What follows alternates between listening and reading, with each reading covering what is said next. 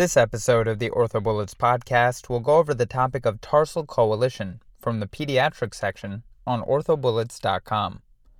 Tarsal coalition is a structural anomaly between two or three tarsal bones causing a rigid flat foot.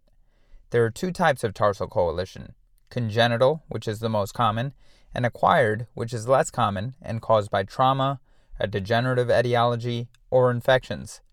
As far as the epidemiology, the age of onset of calcaneonavicular coalition is usually 8 to 12 years old, and talocalcaneal coalition is usually 12 to 15 years old. The prevalence varies from 1 to 2%. As far as location, calcaneonavicular is the most common, then talocalcaneus.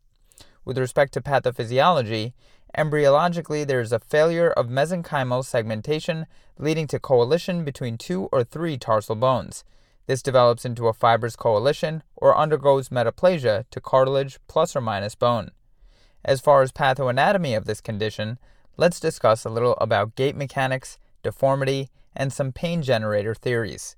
With respect to gait mechanics, the subtalar joint will normally rotate 10 degrees internally during stance phase, and in the presence of coalition, internal rotation does not occur. As far as the deformity in tarsal coalition, there is a flattening of the longitudinal arch, abduction of the forefoot, valgus hindfoot, and perineal spasticity, also known as perineal spastic flatfoot.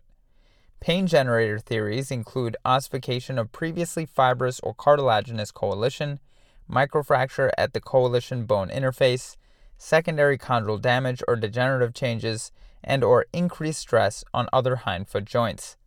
Tarsal coalition can either have non-syndromic or syndromic etiologies. Non-syndromic forms typically have autosomal dominant inheritance patterns. Syndromic etiologies can include fibular hemimelia, carpal coalition, FGFR-associated craniosynostoses that are caused by FGFR1, FGFR2, and FGFR3, Apert syndrome, Pfeiffer, Cruzan, Jackson-Weiss, and Muenke syndromes, which are all genetic disorders characterized by the premature fusion of certain skull bones and other parts of the body. With respect to classification, there can be an anatomic classification and a pathoanatomic classification of tarsal coalition. Anatomic classification is basically split up into calcaneonavicular and talocalcaneal. Calcaneonavicular is again the most common, and as the name suggests, the coalition exists between the calcaneus and navicular bones. Talocalcaneal coalitions exist between the middle facet of the talocalcaneal joint. The pathoanatomic classification has three types: a fibrous coalition at the syndesmosis, a cartilaginous coalition aka a synchondrosis, and an osseous coalition aka a synostosis. Presentation of tarsal coalition patients usually involves a history of prior recurrent ankle sprains. Most patients are actually asymptomatic, and most coalitions are found incidentally. Approximately 75% of people are asymptomatic. Pain in the sinus tarsi and inferior fibula suggests calcaneonavicular coalition, while pain distal to the medial malleolus or the medial foot suggests a talocalcaneal coalition. Pain may be worsened by activity, and the onset of symptoms correlates with the age of ossification of the coalition. Calf pain may be present as well, and that is usually secondary to perineal spasticity. Physical exam should consist of inspection, range of motion testing, and certain special tests that we'll talk about in a minute. Inspection may reveal hindfoot valgus, forefoot abduction, and or pes planus. Range of motion testing may show limited subtalar motion, heel cord contractures, and the arch of the foot does not reconstitute upon toe standing, meaning that the hindfoot remains in valgus and does not swing into varus upon toe standing. The special test we were referring to earlier is the reverse Coleman block test, which evaluates for subtalar rigidity. With respect to imaging, recommended views on plain films include the anterior-posterior view, a standing lateral foot view, a 45-degree internal oblique view, which is the most useful for calcaneonavicular coalition, and finally a Harris view of the heel. Findings on plain films may include the anteater sign, which is pretty typical of a calcaneonavicular coalition, and you will basically see an elongated anterior process of the calcaneus. On radiographs, a talocalcaneal coalition will show talar beaking on lateral radiograph, which occurs as a result of limited motion of the subtalar joint and an irregular middle facet joint on Harris axial view. The C sign is a C-shaped arc formed by the medial outline of the talar dome and the posterior inferior aspect of the sustentaculum tali. This basically suggests a dysmorphic sustentaculum which appears enlarged and rounded. A CT scan has been suggested as part of the preoperative workup to rule out additional coalitions. The incidence is approximately 5%, and this cross-sectional imaging can be useful to determine size, location, and extent of coalition. The size of a talocalcaneal coalition is based on the size of the posterior facet using coronal slices. MRI may be helpful to visualize a fibrous or cartilaginous coalition. STIR sequences help to differentiate inflammatory changes like tendinitis in local structures. Treatment for tarsal coalition, like most things, is either non-operative or operative. Non-operative management consists of observation and shoe inserts, specifically medial arch support and preserved hindfoot alignment. However, in rigid flat feet, shoe inserts may be the cause of discomfort. Immobilization with casting and analgesics is typically the initial treatment for symptomatic cases, and the cast is usually a below-the-knee walking cast for 6 weeks. And as far as outcomes, up to 30% of symptomatic patients will become pain-free with a short period of immobilization.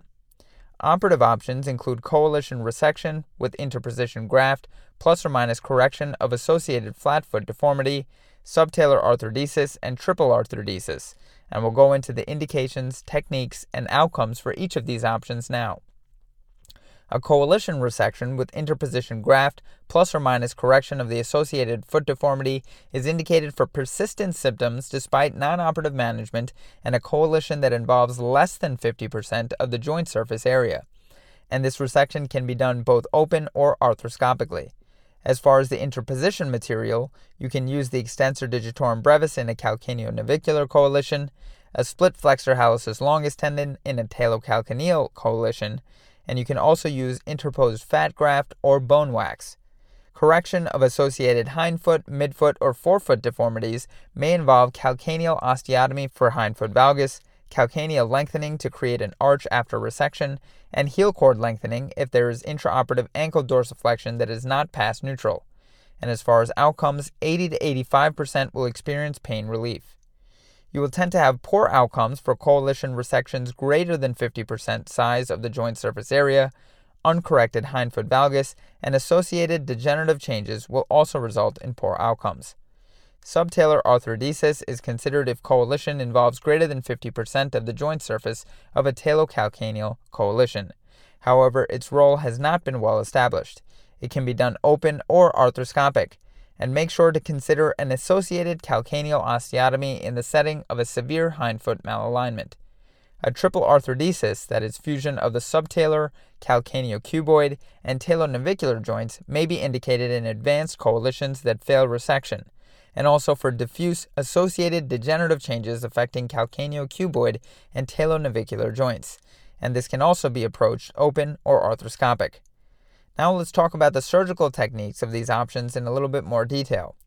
A calcaneonavicular coalition resection is typically approached in the lateral or sloppy lateral position, and an anterolateral approach is taken over the coalition. The incision is usually made obliquely, just distal to the subtalar joint and between the extensor tendons and peroneal tendons. As far as the technique, you will want to protect branches of the superficial peroneal and sural nerves. Reflect fibrofatty tissues in the sinus tarsi anterior and extensor digitorum brevis distally, and then identify the coalition between the anterior process of the calcaneus and the navicular bones, and then confirm with fluoroscopy. Next, you will excise the bar with a saw or osteotomes, which leaves a defect of approximately 1 centimeter in size. Then finally, you will interpose fat, bone wax, or a portion of the extensor digitorum brevis muscle into the defect. And postoperatively, you will place a short leg, non-weight-bearing cast for 3 to 4 weeks.